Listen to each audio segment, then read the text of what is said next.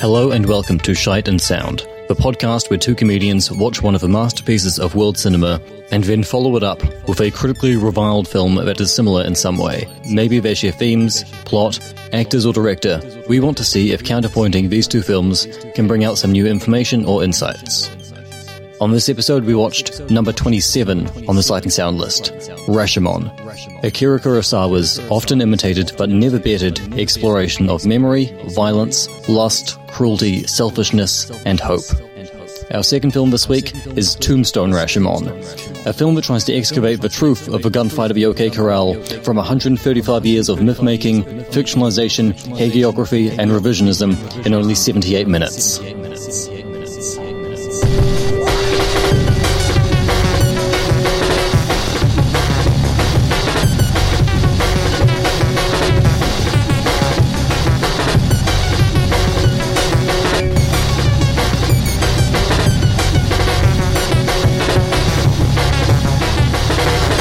Shite and Sound. Hey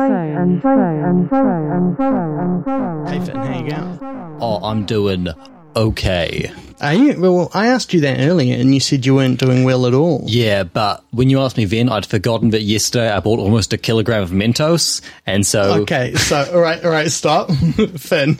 Yes. What are you doing? What is going... Did you also get a bunch of Diet Coke, or... No, but we do have some cans of Coke in my house at the moment. That's a good idea. I should do something with that later. Why are you... Why... So I was at Kmart. No, ground level. Why? You are 24?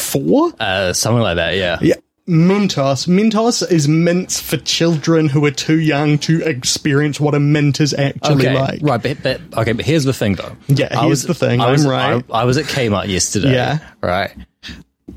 And they had 405 gram bags of Mentos. Yeah. For $2. Yeah. And I was like, okay, I can just buy two of those bags. Do you not agree that a major step we have to do in saving the burning planet is lower our needless consumption? Yes, and each of these Mentos is individually wrapped. Oh. It was a bit if we're talking environmentally, terrible decision. Actually indefensible. Yeah. But it's going to keep me in. It's going to keep me in Mentos for quite a while. Yeah, but that is like, what a Pyrrhic victory, I guess. And that's like, what a hell of a journey to take when I was simply trying... Earlier, you didn't say you were bad. You said you were good earlier, too. And I was going to say, I remember it differently as a way to introduce the two films we're talking about this week. Network and Mandy. Yeah. Do you want me to say it this time?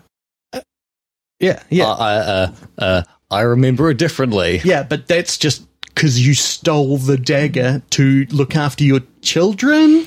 No. So I stole the dagger that had the sands of time in it, and I took us back in time, and made us watch Rashomon and Tombstone Rashomon. But to navigate it, you need to take the spice, and you took it from the Prince of Persia, and to navigate time, you took the spice, so you mutated into a giant spider that hunted the Prince of Persia through New York in 2013. It was Toronto.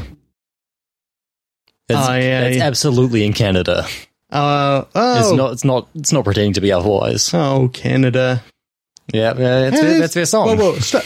Say that again. That's how it happened, right? Justin Trudeau was talking to someone and he was in blackface.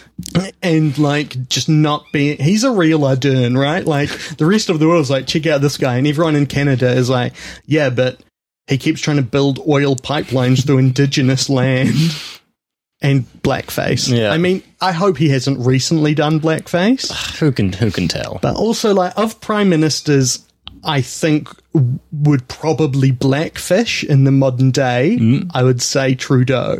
You could see Trudeau coming out, with a beanie on.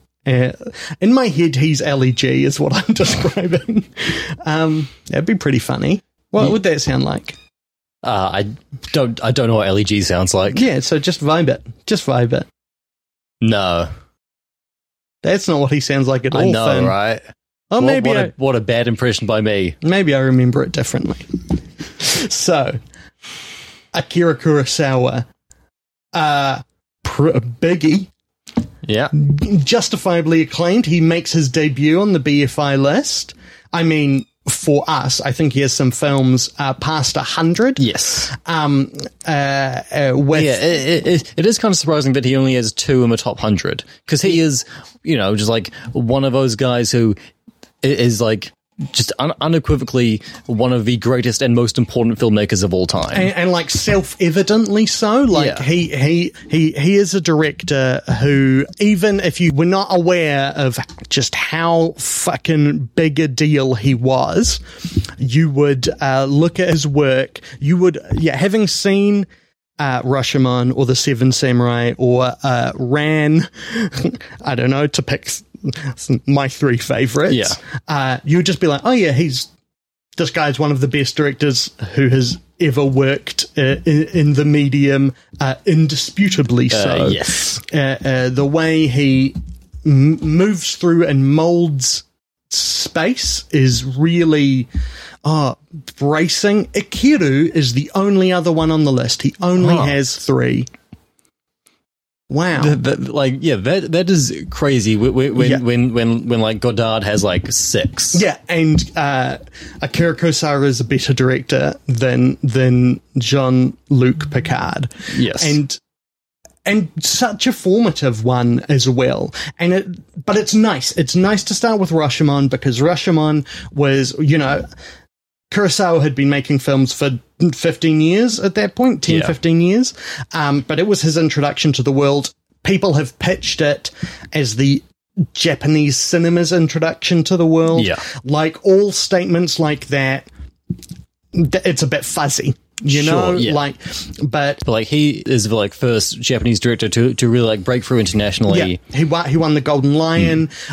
They invented an Academy Award so they could give him one. Like, this film wasn't just renowned, like it was big. Yeah. And you can totally understand why no one had ever looked at a story and been like, I bet people within this look at things un petit differently, Yeah. Pretty interesting, I would say. And just like, imagine being like a suburban American in like the 1950s, and you go to the movie theater and you not see a decade since you had put Japanese people in camps. And you see Toshiro Mifune in this movie. Oh my god!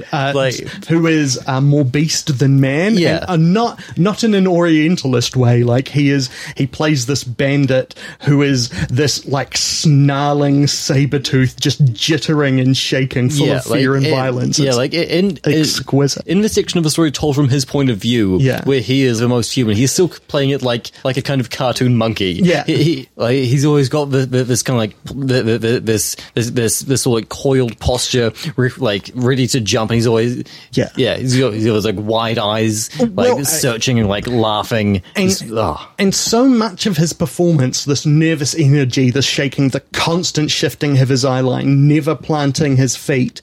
Like, the thing that struck me watching it this time, but maybe I remember it differently from the previous times I've watched it, is that those are all things you try and train out of actors because they often look amateurish on the screen. But he lands them, and especially in juxtaposition, because, how my idea of Mifune in my head is as one of the archetypical exemplars of like cool, and cool in both like Jessica Henwick stepping through a mirror with a gun and those sunglasses, but cool and like aloof and distant. In films like Yojimbo and Sanjuro, he is playing it so restrained. He is so he is so quiet and still, and the points where he does speak or he does move are like events. And in here, he is so frantic. He's an exposed nerve. It's man. A couple of weeks ago, when Sidney Poitier died, I rewatched In the Heat of the Night, and like seeing that again, I was like, oh man, this is just like one of the most just like electrifying performances I've ever seen. And like I get the same feeling from Toshiro Mifune in this, even though like it's such like they're like opposite performances basically. Well, but like it's just like so exciting to see this sort of energy captured on screen in such such a like strange, like physical way. Well, and in a way that is like cartooned but not comic. Yeah. That is broad but never baseless. It is like detailed to the point where like a lot of the final telling of the story of the woodsman's second go through the story, well, when he tells the rest of the story, at the end kind of depends on Mifune going to chase the wife and then stumbling and not being able to get up, even though he could obviously outrun her. Yeah. And it feels like the previous 80 minutes of his performance of this jittering, unstable man who seems both drunk and to have never drunk a drink of any liquid in his life seems to be building to the fact that when he falls over, like he scrabbles to get up and he just can't, and you're like, well, obviously, and okay, so that makes sense. That's how we got here. That's how she got away.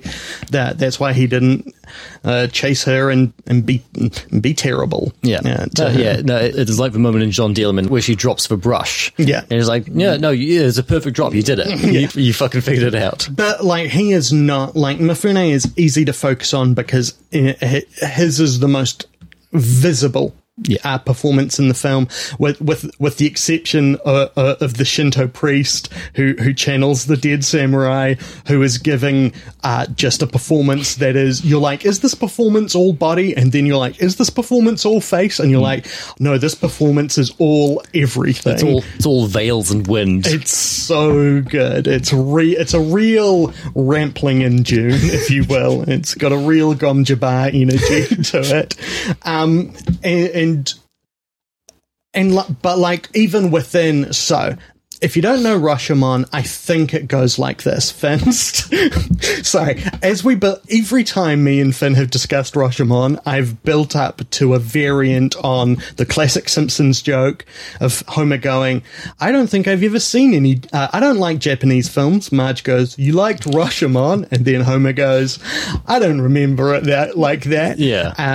And my best iteration on that is like, everyone has their own version of a Rashomon joke, but they're all different enough to be equally valid, in my opinion. But anyway, and Finn has sighed and rolled his eyes, and that is why I'm going to torture him. Or at least I think that's how it's gone. Right. And what you're missing, this being an audio medium, is the look of actual disappointment, like the light slowly fading in his eyes, like he's a food fight character. My God, only 26 episodes left. then the Fassbender and the Furious Bender. And then the Teenage Mutant Ninja Turtles versus the Shredder. That's pretty. I think there's something Paul Schrader and then brackets Paul, the Simon Pegg Frost film. Close brackets, If every week we watch a Paul Schrader film and Paul. It's watching an okay film every week for a year. That sounds like the worst idea of all time. Wait, stop. Say that again. Anyway. Oh, Canada. But like Rashomon, it's raining. This village person, right? No one is really given a name in this, right? People are generally identified by name. Yeah, I believe the only person with a name is Mifune's character. Yeah. Who is Tajomaru. Yeah. He is a bandit, but the most notorious bandit in in like Kyoto or something. Yeah, I think it's said at one point. Yeah, in the prefecture. This is another kind of historical film set in like, 300-400 years ago. Yeah. Not the far past of like Seven Samurai. It's more like the Elizabethan era. It's like the 1600s. But yeah, he is the only character to have a name. So we meet someone. Well, it looks like the husband and wife also both have names. Oh, okay. So it is the three characters within the story. Yeah. Let's just set it up. Yep. So it's raining. It's so raining. I've rarely seen it rain more. I think this rain may be artificial, which makes Kurosawa a liar. Yep. He is being locked up with Bo Burnham in cinematic liar jail. And, Ari Aster. What did Ari lie about? Why no one would ever, in a relationship with Florence Pugh, go to Sweden? Yeah. Be I mean, not now. No. And Greta Gerwig. There are no little women. Yep. There are none. I mean, They're average size. I mean, Florence Pugh is pretty short. Yeah, but that's still regular short size. It's not like she's not a Polly Pocket. When I think of Little Women, I think of like Thumbelinas, who I keep in Polly Pockets in my pocket to consult on things. I mean, is there any evidence that the film Little Women isn't taking place in Polly Pocket world? Yes, Bob Odenkirk has publicly said that he will never play a character of a different scale. He's talked about it a lot. Oh god! Now I'm trying to think of the Bob Odenkirk performance that disproves that. There's almost certainly something in Mr. Show, right? Yeah. I should have said Laura Dern. Yeah, you should have. And, although there's probably something in Inland Empire. I have seen that film. like when the camera's really close to her face and it's like bulging out. Hey, I hope that, and you know the anecdote about the first time David Lynch ever smoked weed, which I hope is true, but is probably a lie. Yeah. He was at a Bob Dylan concert far back, and he lost all sense of depth perception and left because he thought Bob Dylan had shrunk to 5 inches tall. Yeah. David Lynch, I love you. Do you know who I don't love? People just on Twitter being like, let's scold people who like David Lynch. And it's like, getting a lot of not liking David. No, that's not. Anyway, so it's raining. This villager comes to the gate outside the town called Rashomon. Yep. Wait, stop. Say that again. Anyway, already sheltering in there is a priest and like a woodsman. Yes. The priest is played by Minoru Chiaki, who was also in Seven Samurai, Akiru, High and Low, Throne of Blood. He's like in tons of Kurosawa stuff. Is also in The Face of Another, and one of the Human Condition movies. Is like a big Japanese actor. The woodcutter is played by Takashi Shimura, who like apart from who like other than Mifune is like is Kurosawa's like biggest collaborator. Yeah, and you, like he is. I'm not deep on Kurosawa, but he is one of those faces where you're like, oh, I know you. I've seen you in a million things and a million images. Yeah. He's one of those guys who is in like every like Japanese movie of the like 50s and 60s. Yeah. Super recognizable, fantastic face. Yeah. You love to look at him. They're all, I mean, part of this is the cinematographer. What is your fucking name? Yeah, the cinematographer is Kazuo Miyagawa. Yeah. Who also shot Yojimbo, Ugetsu, Sancho the Bailiff. Yeah. But yeah. Floating Weeds. He has shot the shit out of this film. Yeah. And he shot the shit out of this Rain. The rain looks incredible. Well, and it's hard to tell if these people all have the most compelling faces on cinema or if they are just some of the best lit people ever. And maybe it is both. And so these two guys, the priest and the woodsman, have been having... They're pretty sad. Yeah. And the villager's like, why are you so sad? And they're like, well, do we have a story for you? Yes. And so he is played by Kichijiro Ueda, who is also in a ton of other Kurosawa, is in Ugetsu, is in one of the Human Condition films. Oh, is in a movie that I blind bought a Blu-ray of recently called Horrors of Malformed Men, which... Again, I mean, one of the best names for a movie ever. Also, I believe that Horrors of Malformed Men was the original title of the Scum Manifesto. and they tell a story of the investigation into a recent crime. A samurai was found dead, stabbed. Did he kill himself? Was it murder? And his wife was found sheltering in a local temple, pretty freaked out, and a bandit was caught by a cop. Yeah. And they, in the story within the story, the woodsman is like, yeah, I'm the person who found the body. It sucked, which introduces us to this kind of third level of narration, third story within a story, which is kind of the meat of the film, which is in this clearing that is, I know what you're thinking, a forest clearing, I hope the light is dappled, and you're like, buddy, I don't think you understand how dappled this light is. There better fucking be a babbling brook nearby. with the sunlight glinting off the rebels. Does this film move through light and shade? It's like, constantly. Is there a frame? Is there a difference between two frames in this that doesn't involve someone moving between light and shade? It is a good shit. And within that, from first the bandit, from Mifune, we hear his take on the events that occurred. The agreed upon fact that the samurai and his wife were out on horseback, and the bandit was like, whoa, whoa, whoa. Awooga. Time to rob you and sexual violence your wife. And then it is what happened after that that is up to much debate. And we hear then from the wife, and then through the Shinto priest, the dead samurai, and then the woodcutter reveals that he was witness to the whole thing and gives his perspective. So we see the same story 4 times. Yeah. But the key point I was getting to is obviously we have Mifune, but the samurai and his wife are a screen team we're already attached to and ready with. Who are they, Finn? So the husband, Takahiro, is played by Masayuki Mori, again from a bunch of other Kurosawa stuff. He's been working with Kurosawa since like Kurosawa's 3rd film. He's in Senshiro Sugata Part 2. And his wife, Masako, is played by Machiko Kyo. And the two of them were in Ugetsu together. Yeah. Also in a relationship. Yes.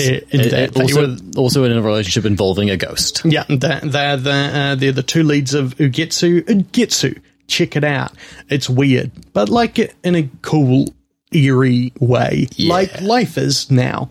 Anyway, this is our first episode recorded in level red of the popsicle system. Yeah, so it's exactly like the other levels, except I have to go to a different screening of Drive My Car than the one I initially was going to.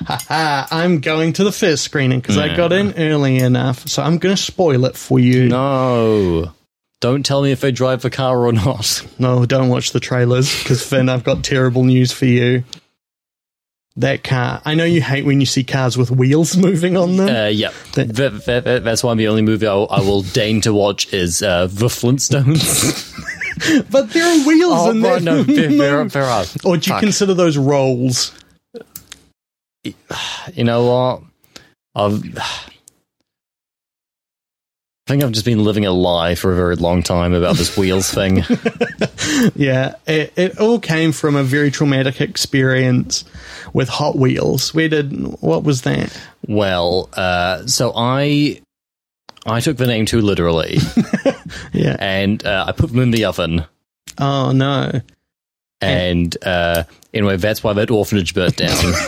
That's right. I went to an orphanage and put them in the oven there. Yeah, okay. My parents are still alive. Yeah, not despite your many attempts at burning down their various residences. Yeah, I was just going over to an orphanage to hang out. And I decided while I was there, I'd grill some Hot Wheels. You're just going to hang out, check out if any of them are a Shazam. Or a Mouse Boy. Or, Oliver Annie. Twist. Yeah, okay. I mean, is Annie just gender flipped to stuff Oliver Twist? Wish I knew either of those stories well enough. No. Okay. Although, both have movies that I don't like made of them. Ah. So, yeah, Rashomon not only introduces, quote unquote, Kurosawa and Japanese cinema to the world, but this is also this is the watchword for retold, ambiguous, unreliable narrator stories, yes. Right? The Rashomon effect has its own Wikipedia page, which is the only way to know if something is valid, and almost everything that does a similar thing is done in the wake of it, even though, the unreliable narrator is goes back to Don Quixote, and I'm sure further than that. But there is something about this that packages it and crystallizes it so clearly. And like part of it is the fact that it's so direct. You see the person looking at the camera telling the story, you cut to the story, they tell their story, it ends, the next person tells their story. Yeah. Like in many ways, it's incredibly, like, the setup is transparent and rigid. But also some of it is it does. You said in your intro, never bettered, right? Yeah. Why do you think that is? Why? Because I agree with you. Yeah. I mean, this is the thing I think I mentioned it when we were talking about The Last Duel in our Shite and Sound, Shite and Showdown. For the Crown, 2022, 3.0 plus 1.0.1, Thrice Upon a Time. I believe that's in 2, The Quickening. Yeah. This is just like something I heard someone say a few years ago online. It resonated with me, which is the thing that Rashomon does, which almost every other film which copies Rashomon's style and structure does not do, is when Rashomon is over, you are still left with that sense of ambiguity and subjectivity. There are maybe elements which are given greater or lesser weight, but it never says this is the one definitive version of events. It keeps the complexity there and never goes for the easy way out, which all the other films that try and do this do. And I think the reason that lesson is this is not the only time to do it, to insist that the ambiguity continue, but it is, as The Last Duel demonstrates by having 2 different perspectives and then the truth. Yeah. But what I think is happening is people are misremembering Rashomon, because the 4th time we see it through is when the woodsman tells the full version of the story. Yeah. And it is presented both within the film, and the woodsman basically goes, they're all obviously lying. Here's what really happened. Yeah. And that is of the tellings of the story, that is the one that makes the most sense as a synthesis of the other stories. And then as soon as he finishes telling that story, he is revealed by the commoner, who is the most cynical of all of them. He is revealed to be a liar and a thief. And a thing I thought, an observation I've had that I thought was in the film, and maybe I just missed it this time, but it wasn't there, is that, the fact that his version doesn't really introduce new elements. It just retells the story in a different kind of, combining them with a slightly different source on it, you know? I always thought that someone was no, but you weren't there, you're just lying, nothing you've told us is new from the other 3 versions, whereas the other 3 times there's always a new element being introduced. But I think I just intuited that. There's really clearly doubt put on it, and it is, and that's what people are missing. And I think the other thing people miss is that there's actually very little in Rashomon of seeing the same scene from 2 different perspectives. The story changes massively the first 3 times. The basic events, the samurai and the bandit get into a fight, is in 2 or 3 of them, but it's not in all of them. Yeah. The idea that the wife was some element in goading or attacking her husband is in 2 or 3 of them. That they are all they're kind of like Sherlock's, they are people, they are all looking at the outcome and being what are all the various stories that could build to this point? And so often when people riff on it, it's okay, we'll see this scene again, but actually one of them was angry and the other was sad, or now this time Adam Driver is going to rape her, which is, it just goes bigger. It's more expansive in a way. I wish people would steal that more. I think I think there's a lot of riffing on ideas like that in Hong Sang-soo's work, but it also goes in enough of a different direction that you're Rashomon is part of the tapestry that makes up these films, but it's not really the key text. Right. And I don't want to seem like I'm dissing those. I think that's in a slightly separate corner. Anyway. And the other thing is that for the first time this codified system of the unreliable narrator, people being here's how I saw it, is done, is that there's such a textural complexity to it, and a textual one as well, in that each of the recollections has a different pace and energy to it, and yet they're all shot the same. But the textual difference is in, like, it's not simply people being like, well, here's how I was the hero in this scenario. The Bandit's version of the story still starts with him being like, so I robbed and sexually assaulted these people. But then what happened next is actually I was a super noble. Yeah. But also what he is doing, it seems, looking at the other stories, is in a way telling a version of the story that does a bigger job of defending the wife and her actions. To be clear, post-assault. I'm not blaming her for being assaulted, much as Finn would like us to become a good joke. Piss. And like when the wife tells the story, she is kind of trying to defend the husband's behavior in a way, and the husband's story is kind of him just trying to be like, no, everything was so fucked. It was just all me. Don't listen to them, guys. Yeah. And that they are coming. Each of these tellings of the story, including the Woodsman's, comes from a much different psychological place rather than just how do I make myself look good or bad. Like they have different reasons and more complex reasons for lying, which only become apparent viewing the whole. Yeah.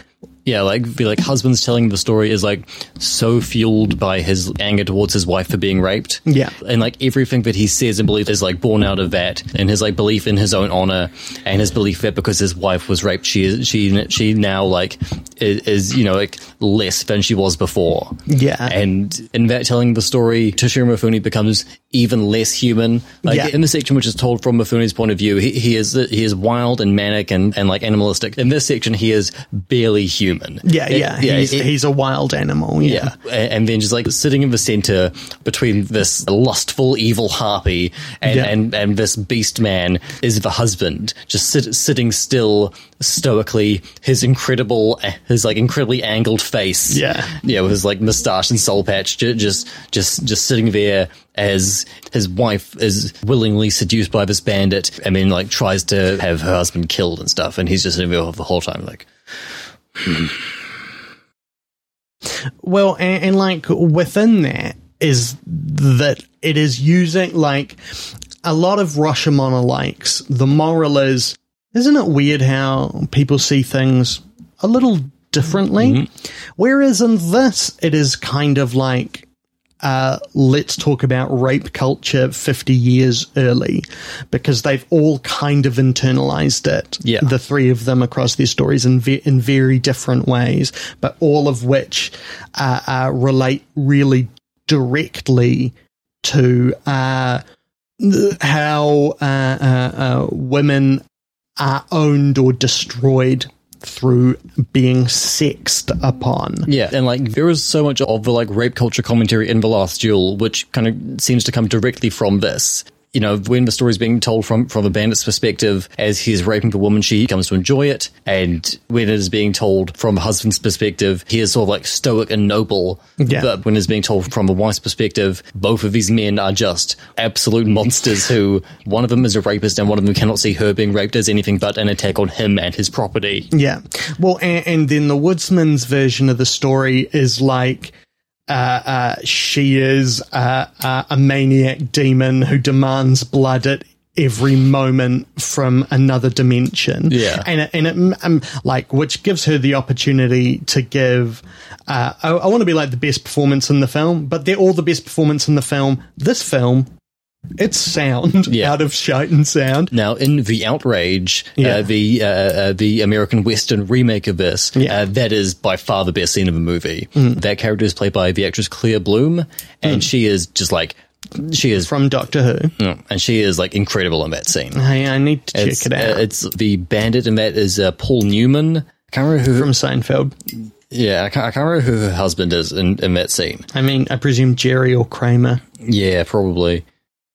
Oh, okay, it's some guy called Lawrence Harvey who's in like a bunch of stuff but wasn't really like a major guy ever.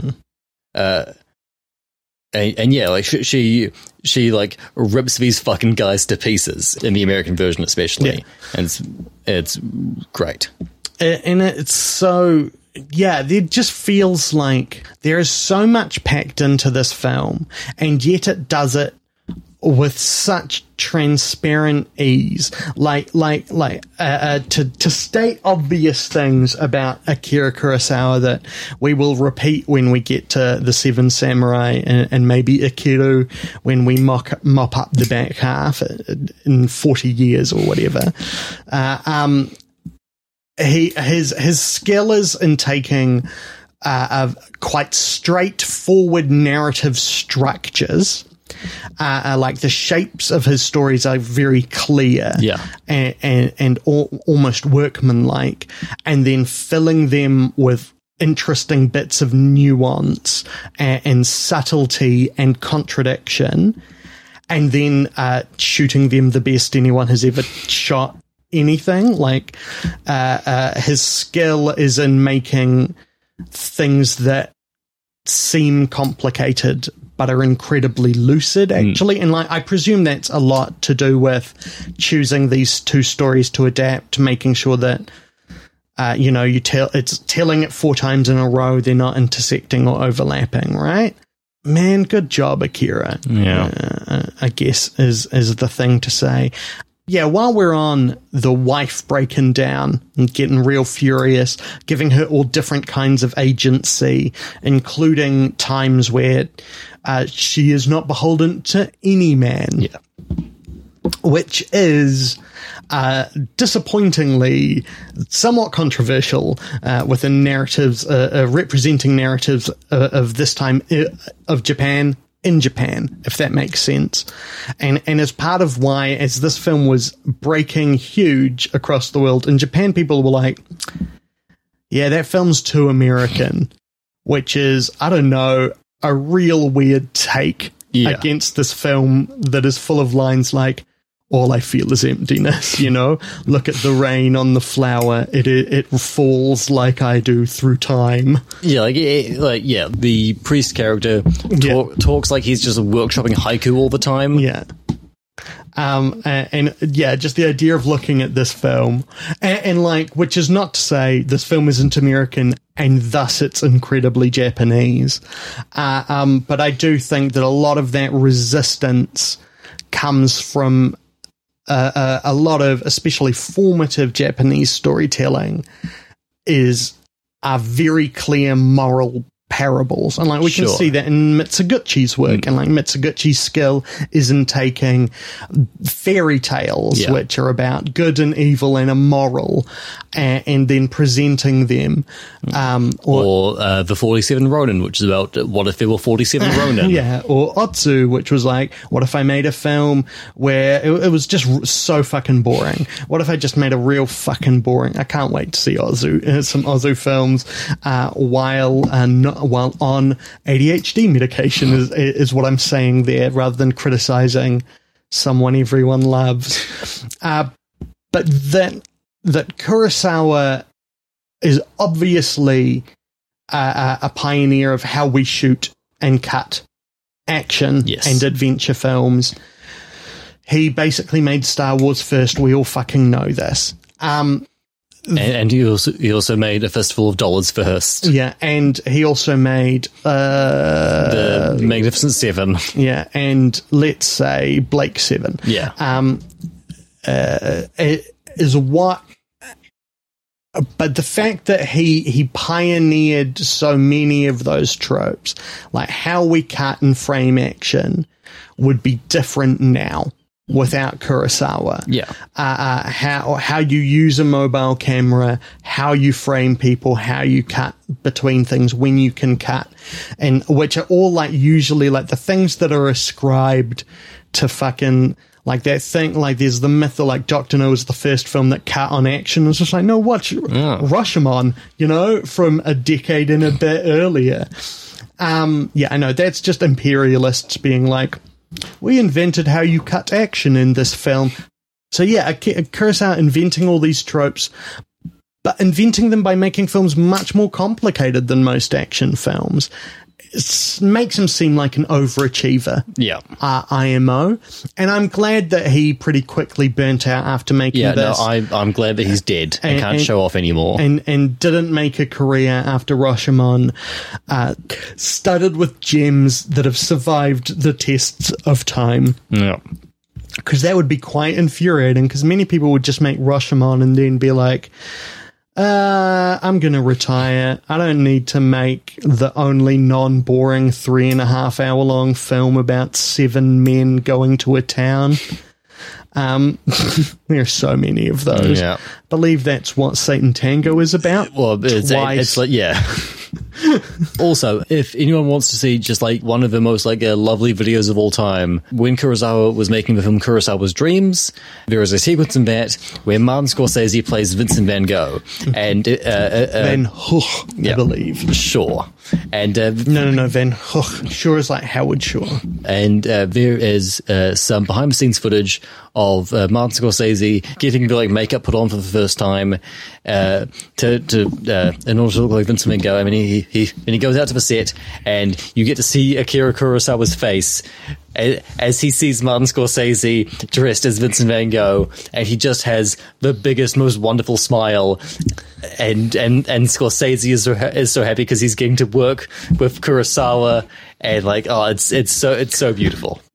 It is so rare to have a director and a work in the terms of Rashomon that entirely live up to the hype. And they live up to like the hype of my memory. You know, I like the comparisons I make in my, like the competition are like I believe David Lynch lives up to the hype. Yeah. I believe the peaks of Altman do, Miyazaki. But beyond that, like, everyone is slightly less than their legend. Sure, yeah. But like, yeah, I got ran on 4K recently. You'd never guess. That film looks great. All 4K of it. I think I kept thinking during Rashomon. With I've heard there are some pretty nice colours in that movie. One or two. I think I was thinking throughout Rashomon is like, I cannot wait for, you know, the inevitable 4K HDR scans of the major Kurosawas. Yeah. Or at least the black and white ones, because a high dynamic range, properly processed, like digital versions of this film where the blacks are really black and the whites are, it's just going to look so good. And like the fact that digital technology is only just catching up to express the beauty that he was doing for no money in a quick time with his mates is 70 years ago. Is jaw-dropping. Yeah. Well, and together, like, I pointed out to you, and you could say this during any Kurosawa film, and I say that having watched his first, Senshiro Sugata. Yeah, Senshiro Sugata, which I've watched only a little of, but I can say this from the beginning, almost every frame in each of his films is 100% the perfect frame. Yes. In a way that makes every other film look faintly embarrassing for when they are like slightly off. Like I saw Licorice Pizza a couple of days ago, a film that I think we'll talk about at the end of the year. And like, but my overwhelming reaction to that film is that I think it is beautiful. I think it's one of the best looking films in a long while. But watching Rashomon, after seeing that so recently, I was just like, I thought about all the times in Licorice Pizza where it's just like, they could have worked on the frame a bit. The light could have landed a little differently. Like, okay, I see what you were doing. Kurosawa wouldn't have done that. He would have found, like, just the perfect way to do it, the perfect way to land it. I mean, he would make a very different film. It would probably be set further in the past. Yeah. And I mean, the story would be more sword fights. You don't know how many sword fights there are in Licorice Pizza. I would have heard about them by now. What if the second half of that film all sword fights? It would be my favourite film of the year. Okay. Sadly, it's not going to be your favourite film of the year then, unless you love bittersweet, detailed, and heartwarming chemistry between two of the greatest recent finds in the acting community? No, but I do love anti-Asian racism. That's fully endorsed by the film. Yes, I say yummy, yummy. Give me more. What are your favorite examples of anti-Asian racism? Let's. I gotta say, it was hard to start. It was hard to watch Rashomon with you because every time a character spoke, you would just yell "Ching Chong, Ching Chong." And I was like, that's Chinese racism, I guess. Every time someone died, I said, yes, more. I hope I get to see this guy die 3 or 4 times. It is just, it's hard to, and like part of why I feel bad about, let's talk about, I think it is sound. Do you think it is sound? Yes, I think it is very sound. Where have you got it ranked on your list? I mean,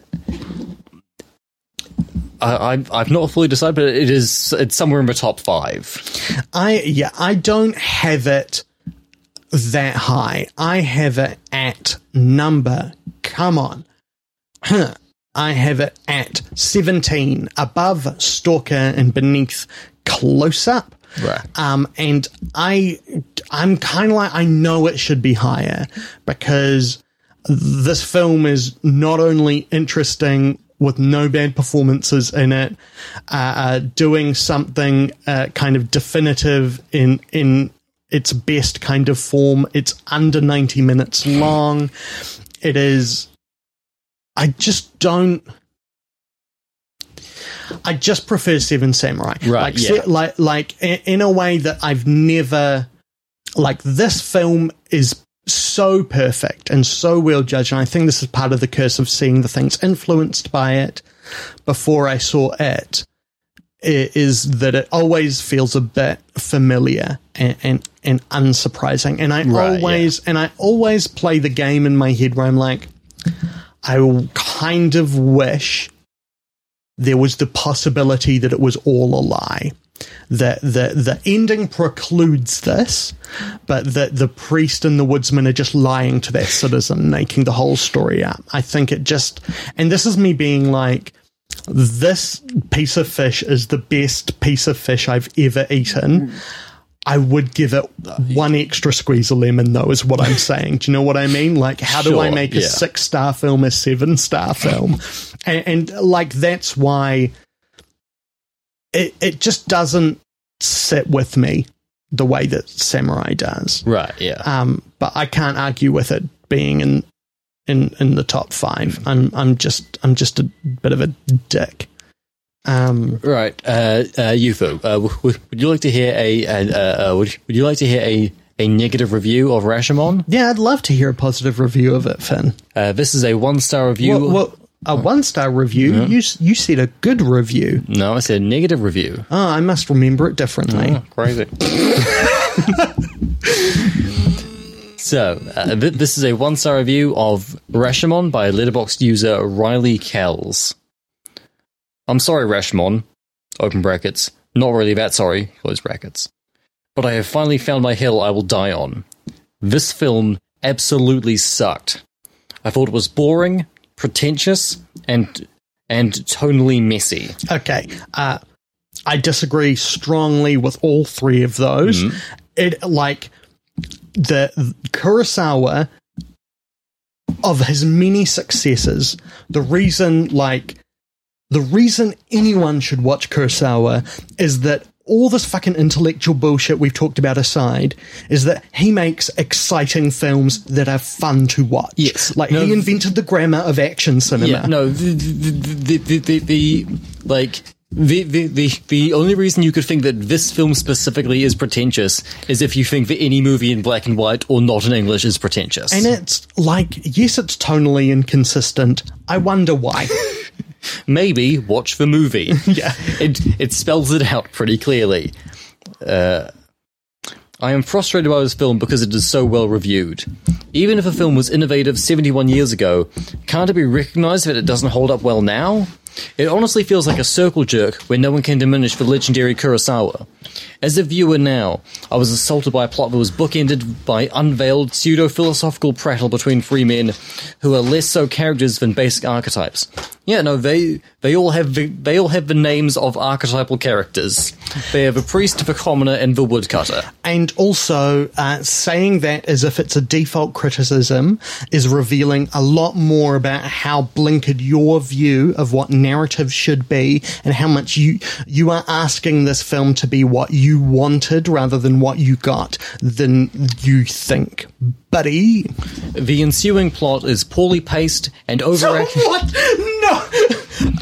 This film is 88 minutes long. Yeah. Feels like 50. Has the content of 2 hours. Like and tells a story 4 times over. Within a story. No scene is probably longer than a minute. No speech is longer than 20. Is this person like a fly? Like, ugh. It's poorly paced and overacted to the point that I thought this was a dark comedy. It deals with rape in a largely insulting way, and each retelling of a crime feels vapid. For instance, the first teller claims the crime and tells the story basically to make himself look cooler. I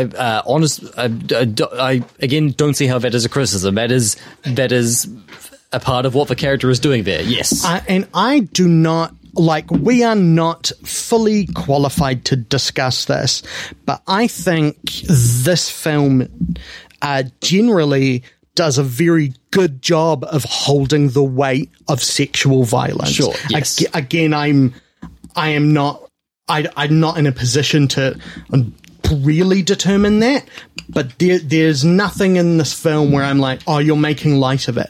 This entire film is about the horror of violence and of that kind of violence and what it does to people. Yes, and it is only like ever even slightly shown in the first telling, and every other telling picks up after it, and is about the after effects. Is about the like physical and emotional like fallout of sexual assault. Rashomon might hold some value for being innovative in its time, and that can be worthwhile. And that can be a worthwhile approach when viewing a film. But as a modern viewer, there is nothing of value here. Wrong. I would never watch this again. You just do not like that. That does feel like classic. What should I think? What do I think this film should be, rather than what is the film I got? You know? Yeah. Would you like to guess Riley's top 4 films? Yeah, it's one. This film is only liked by people who professionally dribble, or nope. One of them is an animated film. Okay. Is it in English? Yes. Okay, is it in 3 or 2 dimensions? It is a type of 3 dimension. Oh, so it's stop motion? Is it Anomalisa? No. Is it like that? Is it like sad stop motion? No. So is it Aardman? No. Coraline? Laika? No. Oh, okay. Nightmare? No. Oh, man. Is it American? Yes. Okay. Like some bullshit with the Keebler elves? Oh, man. Is it holiday related? No. Okay. Which millennium did it come out? Current one. Oh, wow. Like family. Yeah. This movie is higher on the Letterboxd top 250 than Rashomon. Kubo? No. No. Oh my god. It's fucking obvious now, right? Yeah. Do I like it? Yeah. Nah. I wish you would say I hadn't seen it, so at least I had an out. God. It is based on a book by a very popular and prolific children's author. That does not help me at all. Is it only a children's author? No, but primarily. Okay. It was this film in multiple dimensions? I don't believe so. Okay, so it's not Coraline. No. Anyway, I believe I've said it twice now. Yeah. Okay, so if it's not, so it's not Selleck, it's not Aardman. No. It was not this director's first film, but it is their first animated film. Where the Wild Things Are. No. Fantastic Fister Mox. Yes. Yeah, with G. Clunes. Yep. I like that film. Yeah. The second one is, it's the second part of a series. Oh, The Godfather Part 2? No. The Matrix Reloaded? No. From Russia with Love? No. Oh, okay. Harry Potter and the Chamber of Secrets? No. Paddington 2? No. Okay. Scream 2? No. Halloween Kills? No. Halloween 2? No. The other Halloween 2? No. Oh, okay. Spider-Man 2? No. Oh, a Nymphomaniac Volume 2? No. Okay. Oh, fuck. John Wick Chapter 2? No. Oh, okay. 20th build is Sean Bean.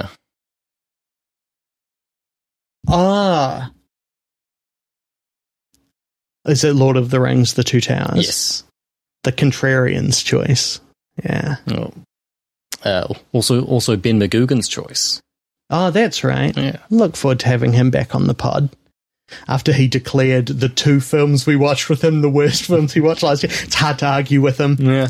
Anyway. Okay, so the next film on the list, it is just indicative of a bad set that this actor was sleeping with a director. Okay, Fargo. Yes. Yep. Yeah.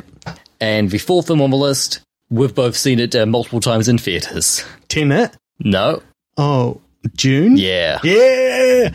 Brr. I keep trying to remember the bagpipes noise, but it's not.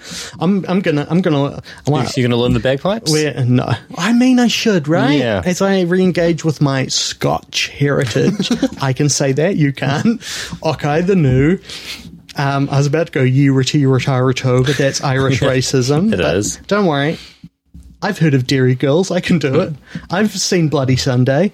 And it really captures the pain of when you wake up and it's a Sunday. That's an Alan Partridge joke. Do you remember the episode of Garth Marenghi's Dark Place where, like, one of the characters... Scotch Mist? Yeah, he just keeps talking about the Scotch. Yeah. It's that show...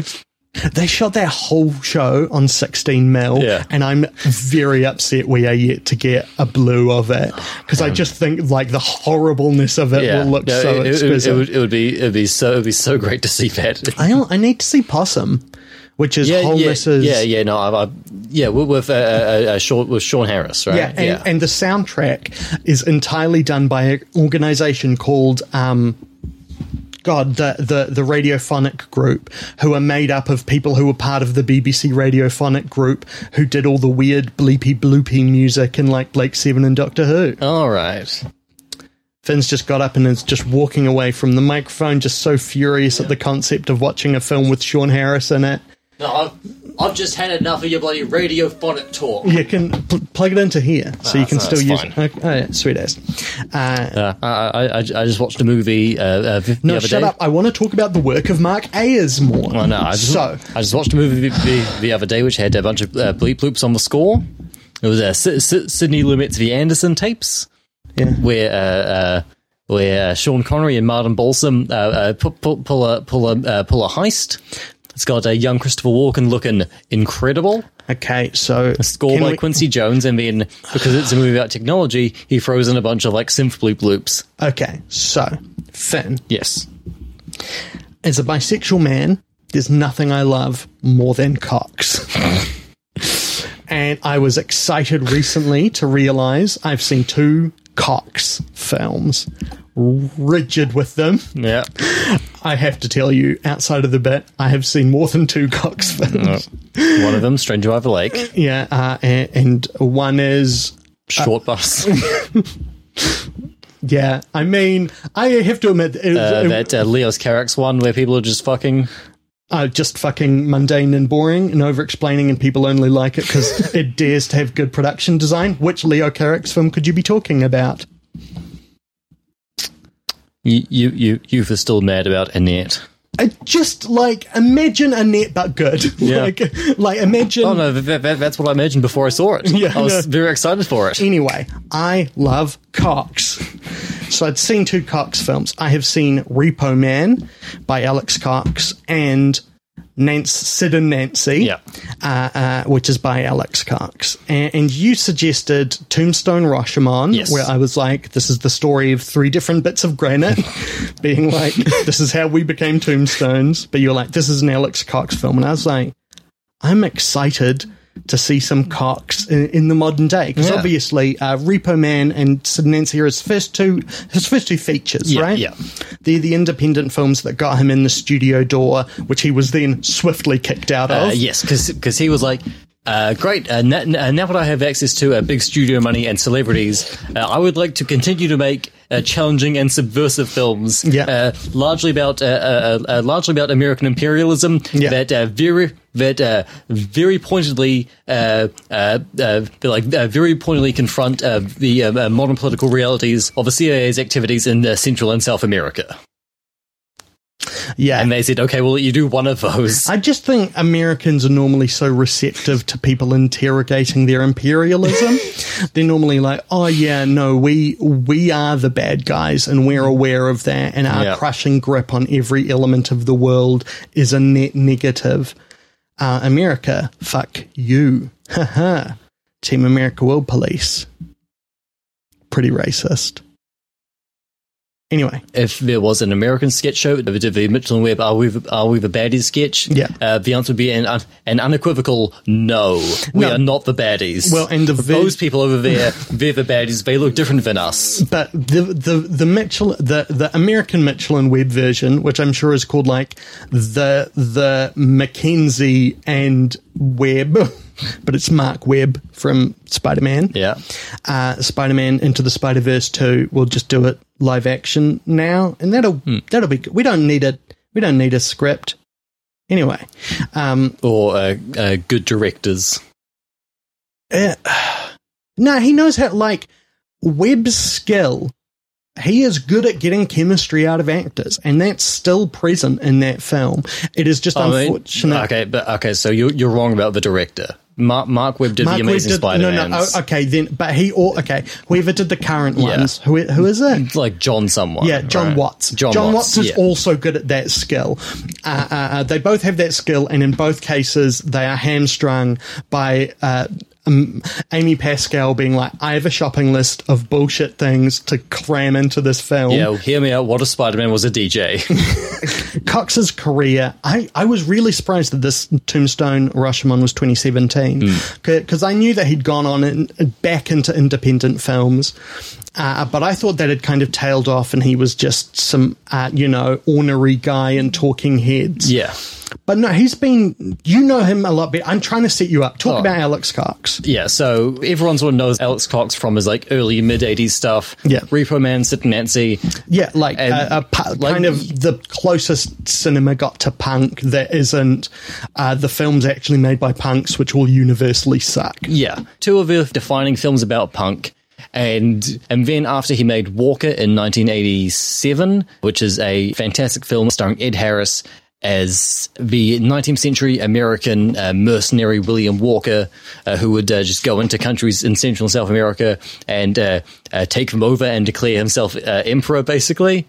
After he made that film, he was essentially kicked out of Hollywood and has spent the last 30 years making essentially self-funded films.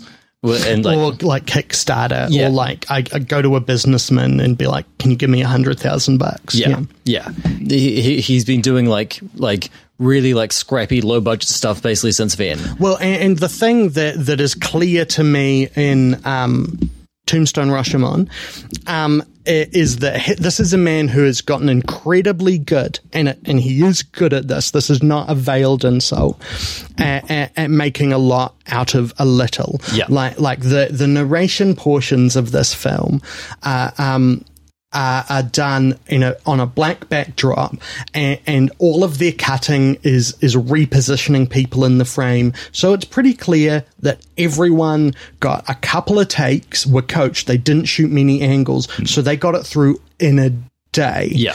A lot of sequences are shot from one or two incredibly well chosen angles. So he's gotten good in making something with nothing. And like his embrace of both like hiding and accepting that he's shooting on digital it gives it this nice weird texture. And it's nice to see someone be like, oh yeah, I'm making a cheap film, but that isn't a synonym for bad. Yeah. And so what Tombstone Rashomon is you'll never guess.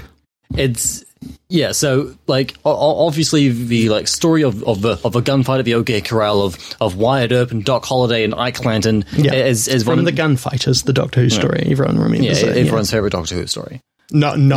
It was okay. Sit down. So we do have to leave in about half an hour. But no, for a long time, largely because of Jeremy Bentham, Finn has picked up some lighter fluid and he's opening it like with Nell and I. Yeah, the gunfight at the OK Corral, which is like a totemic moment in the West. Yeah, it is one of the stories that has been like told over and over and over again. There's like 15 or 20 movies just focusing on this particular like shootout, and dozens more movies that like involve the characters of Wyatt Earp and Doc Holliday and stuff. And even ones that don't directly include them like gesture towards it. It's the archetypal shootout, Western shootout in a way. From like early 20s, there were silent westerns about it. Through the 30s, and then like in the 40s, you have My Darling Clementine. Yeah. In the 50s, you have the gunfight of the OK Corral. In 1971, there was the movie Doc, starring Stacey Keach as Doc Holliday and Harris Yulin as Wyatt Earp, which is a really cool like early revisionist Western take on it, which kind of posits Doc Holliday and Wyatt Earp as the bad guys, as the like amoral aggressors in the situation. Yeah, and then in the 90s you have two major ones, which are Wyatt Earp and Tombstone. And obviously we're forgetting the major one, which is the Star Trek the Original Series episode that is called like Ghost Gun or like Scary Is that in season 3? Because I don't remember that one. It's called Spectre of the Gun. It is, season 3. Yeah. Oh, yeah. It was shot, it's between Is There in Truth No Beauty and Day of the... Yeah, it was... Wow. You're right. Star Trek only really did get good once Gene Roddenberry had died. And I mean good. I'm glad he died because he loved sexually assaulting people. Allegedly. Yes, and so what Tombstone Rashomon tries to do, essentially, is an even more revisionist take on it. Fully boiling down all the different stories and takes we have on it, and like looking at it from like all the different angles of who is the good guy, who is the bad guy, what does this shootout mean in like American culture and American film culture, and how we think of the Old West and all that stuff. Well, and even because so obviously... It's about a disagreement between sheriffs and criminals, and there are many points of debate as to who was in the right, which is a question that continues across the world. Are law enforcement just the biggest gang? Yes. And so it always has a resonance to it. There's always something to explore. There's always a new angle or a couple of new angles to take on it, right? Yeah, and so Alex Cox does what he is really good at, which is looking at things in like unusual ways and like looking past cemented historical narratives, trying to find the subversive take, the revisionist take, but take that isn't just like on the side of established power structures. Either direction as well. This is not... as you've said, one of the takes where it's just like, actually, the cops are bad. Yeah. It is like, let us unpack the complexity of all angles of this moment. Yeah. The way that he goes about it, he says, what if there was a time-traveling film crew that went to Tombstone to film in order to film this shootout, but they got there a day late and everyone was already dead, so they just had to interview the survivors. That setup is introduced through a title card at the beginning, and beyond a couple of times where the interviewer interacts with the people telling the stories doesn't really affect it. Yeah. All the stories as they are told are not done in a mockumentary style. It is a lot of premise to put on a film that maybe doesn't. If you cut that title card, would the film lose anything? Yeah, I mean, like, it has basically the same premise as the Peter Watkins film Culloden, but Peter Watkins doesn't bother saying it because it kind of doesn't need to be said. The thing Watkins had on his side, though, was he was screening on the BBC in a venue and format that was a lot more immediately recognisable. Yeah. People understood that format from seeing it used properly. Yeah. But it is just the thing of, I think if Watkins didn't have that context, he would have to explain it, whereas, like, I think Cox doesn't need it here. Like, he loves blurring boundaries.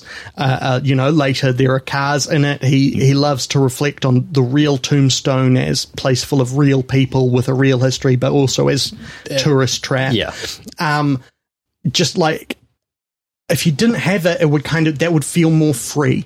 Sure, yeah. As opposed to, like, I don't know, it feels like kind of LARPing or like pretend in a way that is a bit odd, you know? Making that explicit, like, if there is a time-traveling film crew that goes to Tombstone, feels like a marketing gimmick. Well, or something a producer insisted on when they were confused, because it's promising a film that the rest of the film doesn't deliver, and the film that the rest of the film delivers is good, possibly better than the film that is promised, but you're still like, you know, if I was a time-traveling film crew, I wouldn't sit in one dark room talking to people, you know? Yeah. This is a cast of almost entirely people who have only ever been in this film. Yeah, my suspicion is that they are stage actors, because no one's terrible in this. There are some people who do great, and some people who shout a bit more than they should and are doing silly voices, but no one fails. There is one incredible line reading by the guy who's playing Doc Holliday,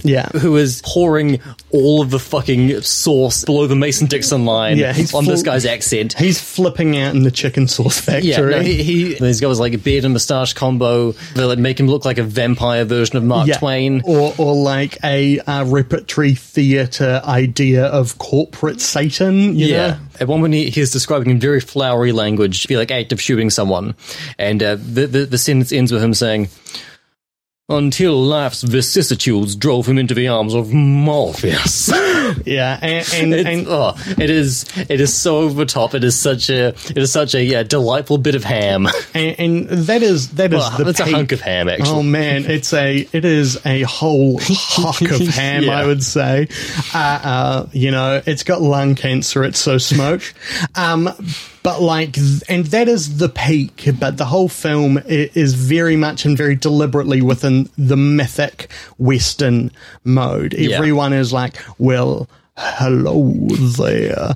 And as he... It was interesting because he doesn't, as much as Rashomon is in the title, this film is beyond. We see some events multiple times. It doesn't follow the structure. We don't see one thing. We see a lot of different paths to it, but there's very little overlap. We see the event itself 3 times. Yes, I think so. And all the differences are not differences of, like, action or moment. They're differences of detail. And those details are about, and like, they're Kurosawa-esque because they're like, what is the substance of these myths? Like, what is the real detail of these people? And, like, the major difference between the local lawman's recollection and Wyatt Earp is whether whether the lawman told him that Doc Holliday's gang would decide. Doc Holliday's on. He's Wyatt Earp's friend. I just don't know the names. So the leader of the opposing gang is Ike Clanton. Yeah, and then like his brothers, and then there are two other sets of brothers. Yeah. Or whether they were disarmed. Yeah. And while that is a little difference, it's a massive difference. And when we see scenes replayed several times in Rashomon, but they're very different. In this, it's always a difference of tone or intention. Yeah. It's like differences of, did someone misspeak? Did someone mishear? Like, who was like trying to cover their own ass? Yeah, and it is... Cox obviously comes from punk, as we've mentioned, and like the core of punk is three things: advertising for the Vivienne Westwood shop, sex, eventually selling butter, and supporting Donald Trump even in 2020. And the actual thing punk is about, which is in a world that stops us being human, being like, no. I am as human as you. I am as fucking weird internally as everyone else is. Let us all experience Sonder together while pogoing, right? Yeah. And like, you can see that in this, because what the multiple tellings reveal is like, these are all people. Yeah. They're all as real as each other. And that gunfight, whether justice was done or undone, is a tragedy because humans died. Yes. And it just... I love that idea so much, and it makes me wish that the film was more successful. Yeah. Because it's not all the way there. No. As much as Alex Cox like knows how to work with the cheapness, the like cheapness still does make it feel rickety at times. Yeah, you wish they had another week. You can tell that a lot of these actors have never been on camera before, and like sometimes feel like actors know how to like play that up with their character. Yeah. Because these are all people in the 1800s who would never have seen a like film camera before. The guy who's playing the local sheriff, I think, is really good with that. Yeah, and it is. I think it's purely a time thing. 'Cause, like, Cox is already clearly doing good work with them. Yes, and it is just, if they had more time, they could really hone these performances. And like, no one embarrasses themselves on this film, which for a film of this scale, is rare. Yeah, there are points where it's successfully doing a lot with a little, and there are times when it feels cheap, where it feels the mechanism feels distracting. There is, as it goes on, weirdly, there's a more and more reliance on either kind of like very loose tripod tracking, or handheld cinematography, where you are like, you're doing this to excuse how quick you are making this. And those only stand out to me because he's done such a job, almost good job everywhere else, of making the cheap elements seem endemic. Like, it's a much bigger film, but like when we talk like the Giants and the Green Knight, they are clearly being like, how do we do this cheap? And like the answer is like, we design kind of the aesthetic of the whole film around being like, that is how the Giants should look in this film. And I wish he had the resource to be able to do that, because I'm sure like he would want to. And like every time you see Wyatt Earp and his brothers walking around in those like black outfits with the hats and stuff, everything feels like just like off enough about the shot that it feels like deeply uncool, which is I think like what he is going for there. Because like in is it in Tombstone or is it in Wyatt Earp with like Val Kilmer? It's Tombstone. Yeah. Like that image in Tombstone of everyone like walking in a line in the black outfits with the hats. And it's Kurt Russell as Wyatt Earp. Right. Kilmer is Holiday. Yeah. That is such like an iconic image of like powerful Western heroes. Yeah. And they're all like walking in slow motion. They're all like cool and hot. And then the like way that Alex Cox shoots them, they look like a bunch of fucking dweebs in costumes walking up the street trying to look tough. Yeah. Which is his take on them. Yeah. his take on the Earps is like they are they are just another gang. Yeah, they're blowhards. Yeah, they are like they're a bunch of guys with like a grudge against this other family, and so they decide to like use their power, to like publicly humiliate and like maybe murder them. And as much as that is the take, it's not the judgment. It is like, that is his way of humanizing them, is like, these are people driven kind of by arrogance and kind of directionless hate. But he's also kind of going like, who isn't? Like, it is not... Because I get so bored of re-evaluating, and as I guess we've kind of already touched on, where it is like, yeah, but what if the goodies were baddies? And it's like, no, it is like, and like you can see it from Repo Man on, and even I would argue Sid and Nancy is that like, yeah, he's like, no, people are complicated. Yeah. No one is good or bad. I mean, there are some people who are just bad. J.K. Rowling.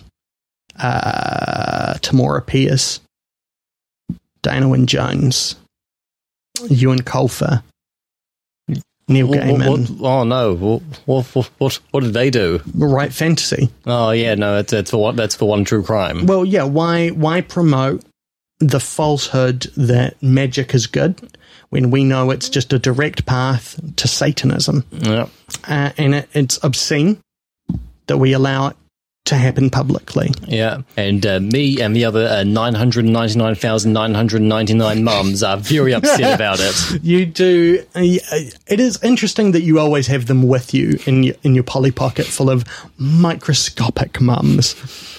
Yeah, well, Mars needs them. Do you think anyone has seen that film ever? No. I don't know one. No, literally zero people. Like, yeah, no, like that's a film that only exists so that people can like reference the title. Yeah. Or it will like the Englishman who went up a hill but came down a mountain or whatever. Yeah. And I talk about that a lot when I jizz on my paper mache volcano. Great, good stuff. It is good stuff. My cum. I can't gotta set myself on fire. Please don't. Well, do it outside. Okay. Not near the car, though. Near someone else's car. Okay, my picture was going to be I stand on the car on like the roof of the car. Yeah. And you drop into the movie theater as I'm on fire.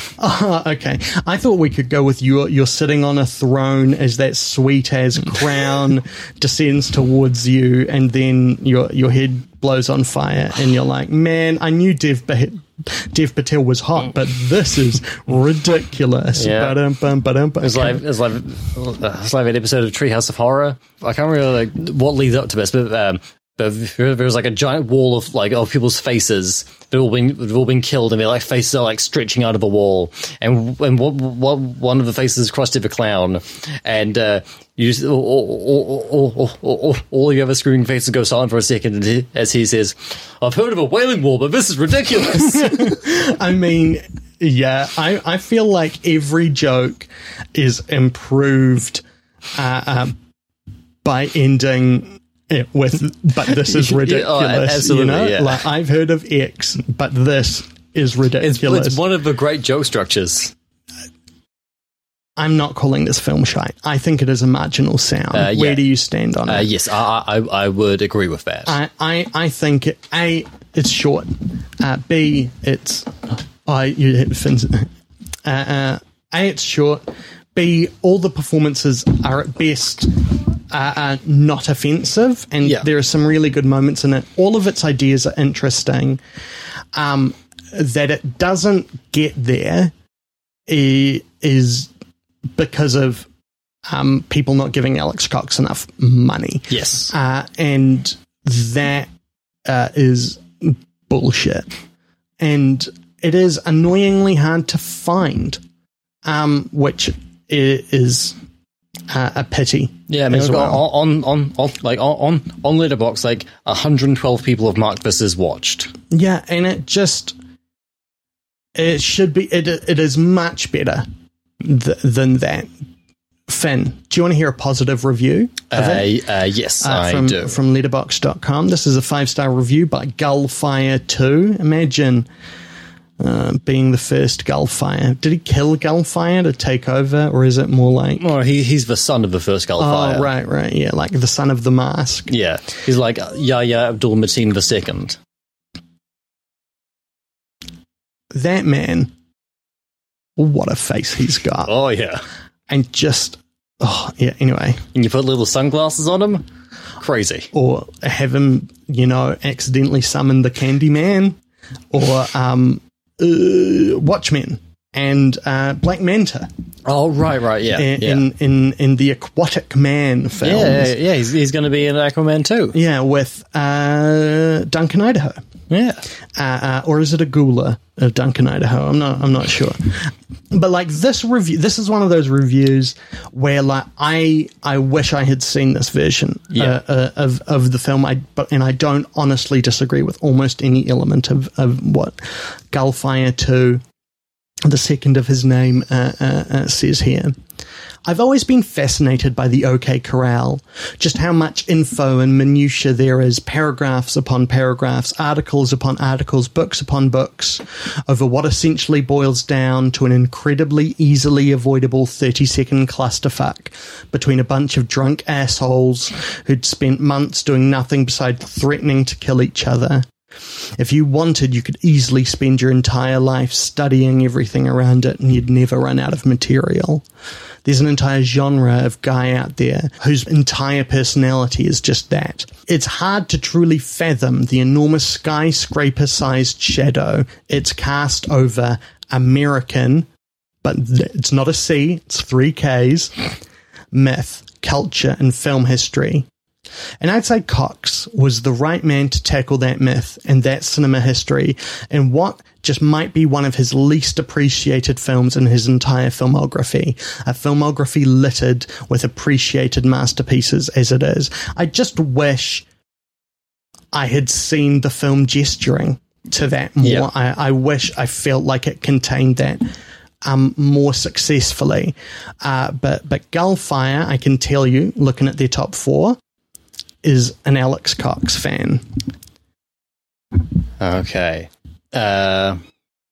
Is it Reaper Man? Yeah, ding. Yeah. Okay. I was hoping it'd be a deep cut, like a Straight to Hell Returns. Nah. First idea, best idea. Yeah. The next is quite a quirky, we're talking about Licorice Pizza. Here's another romance with a pretty big age gap.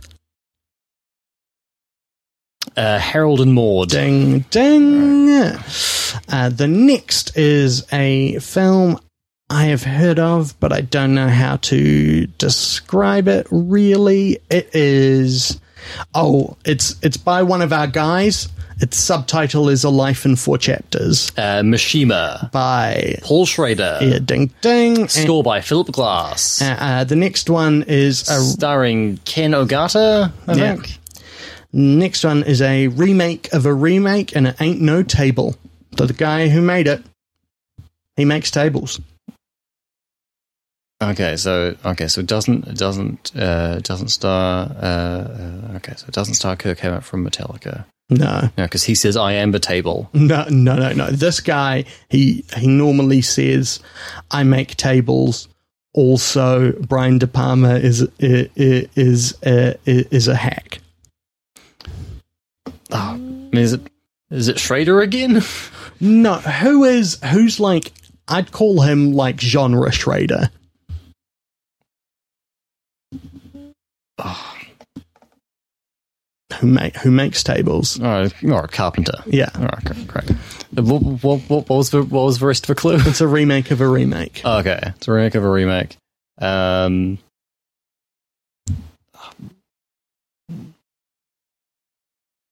it's not Darkstar.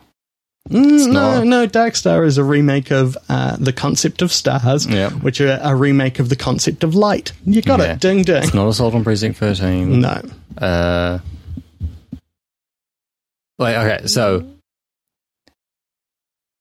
Is this movie by Carpenter, or it's a remake of The Carpenter? No, it is. It has been remade, but this film is a remake of an adaptation.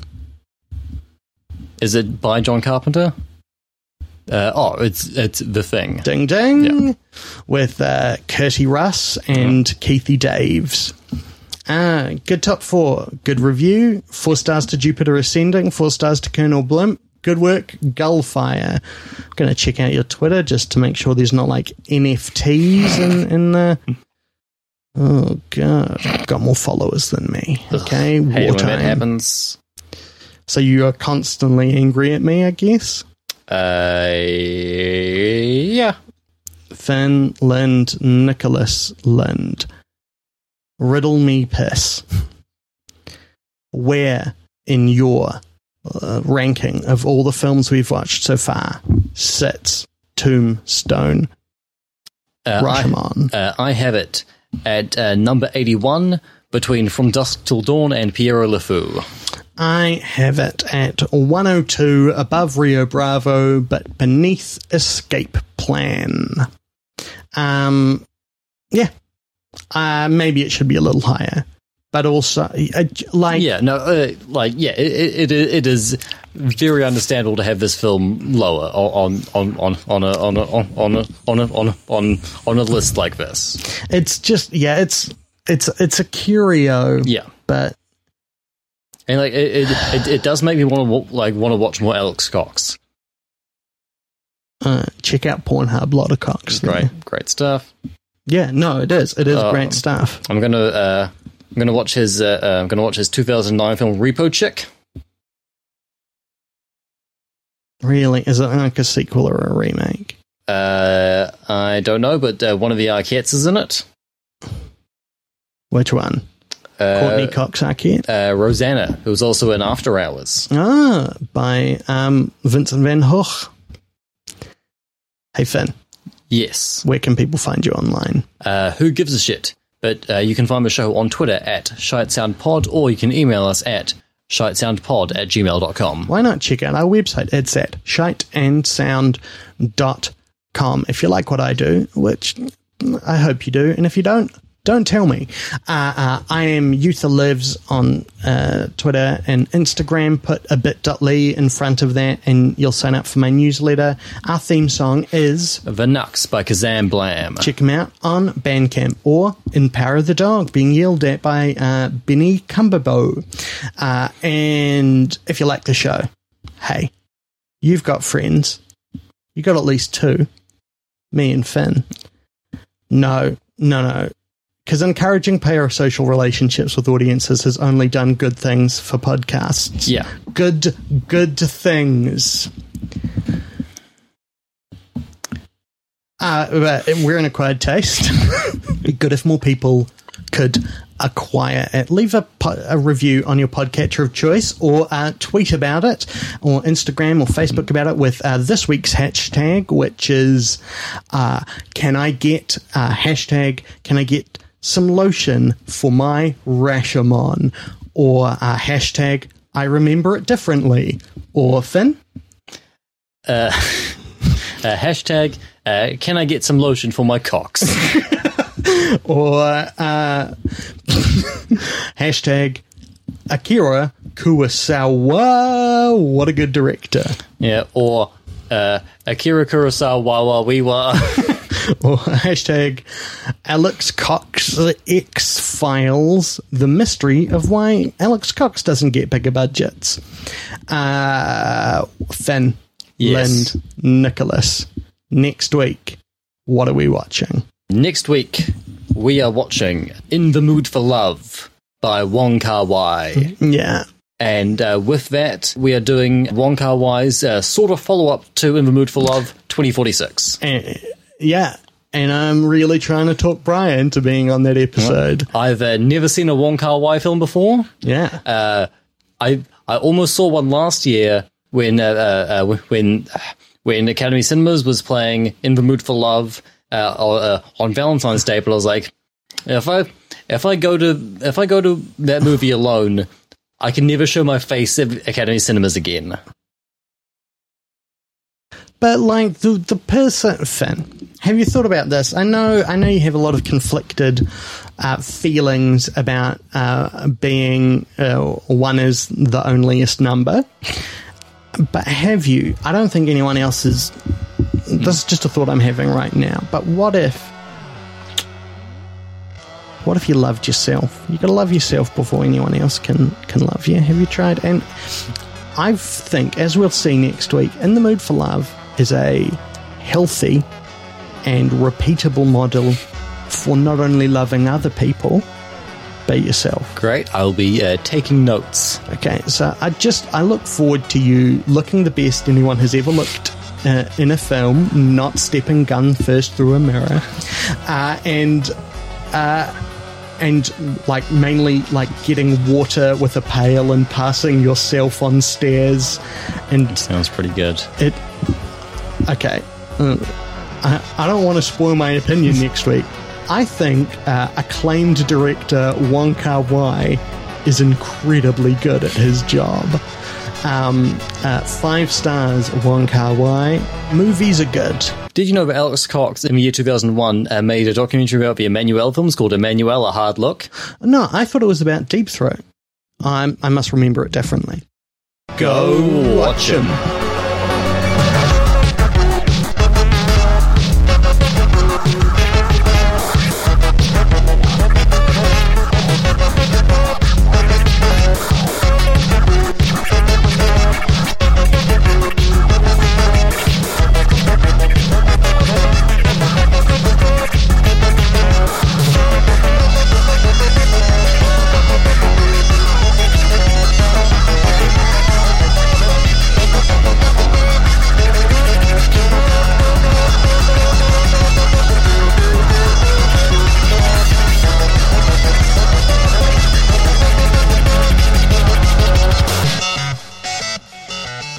Both have movies that I don't like made of them. Ah. What ones? Oliver. Oh, yeah. And Annie. Company with the cats. No. Cats? No, the Aristocats. Oliver. The Aristocrats. Directed by Carol Reed. Ah. Why don't you like that? Because I think English musicals are bad. We have in fact talked about this before on the podcast. Last year I watched a bunch of Joanna Hoggs films for the first time. Yeah. And I watched The Souvenir. And there's a scene with Richard Ayoade where he's sitting at a dinner table with Honor Swinton Byrne and Tom Burke, and he starts talking about how there's never been a good English musical because he's playing an irritating film student. Yeah, and I was like, oh, I have that same opinion as Richard Ayoade. That's not a good sign. Yeah, no, it was great. I was super. There must be a good. I literally did the like Leonardo DiCaprio pointing meme. Yeah, when you like point at someone who's like 17 or 18 and say, "I'm gonna fuck them." Yeah, great joke. It's not a joke. He really should be investigated. Because, man... Anyway, apparently it loves to wear headphones during sex, apparently. Yeah. Do you? He's nodding. So vigorously. Hard Day's Night. Hard Day's Night is a good British musical. That's it. That's what I was trying to think of. Hard Day's Night is a good British musical. Yeah, I watched like 30 minutes of that one time. It seemed fine. That's good. You're wrong. But that's the good one. And Help. Not Magical Mystery Tour. Yellow Submarine, maybe. Get Back. Great. Loved it. I'm an insomniac and I use it medically.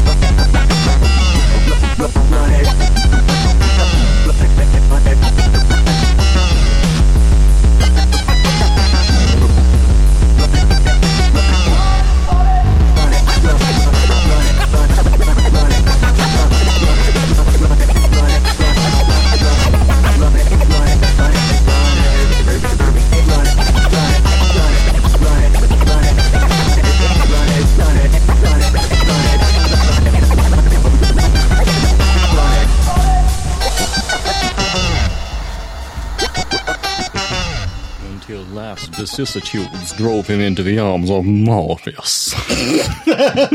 Yeah. Well, it is. It was a film. What a line reading. Just a lot of sauce, all like a lot of spice, a lot of paprika.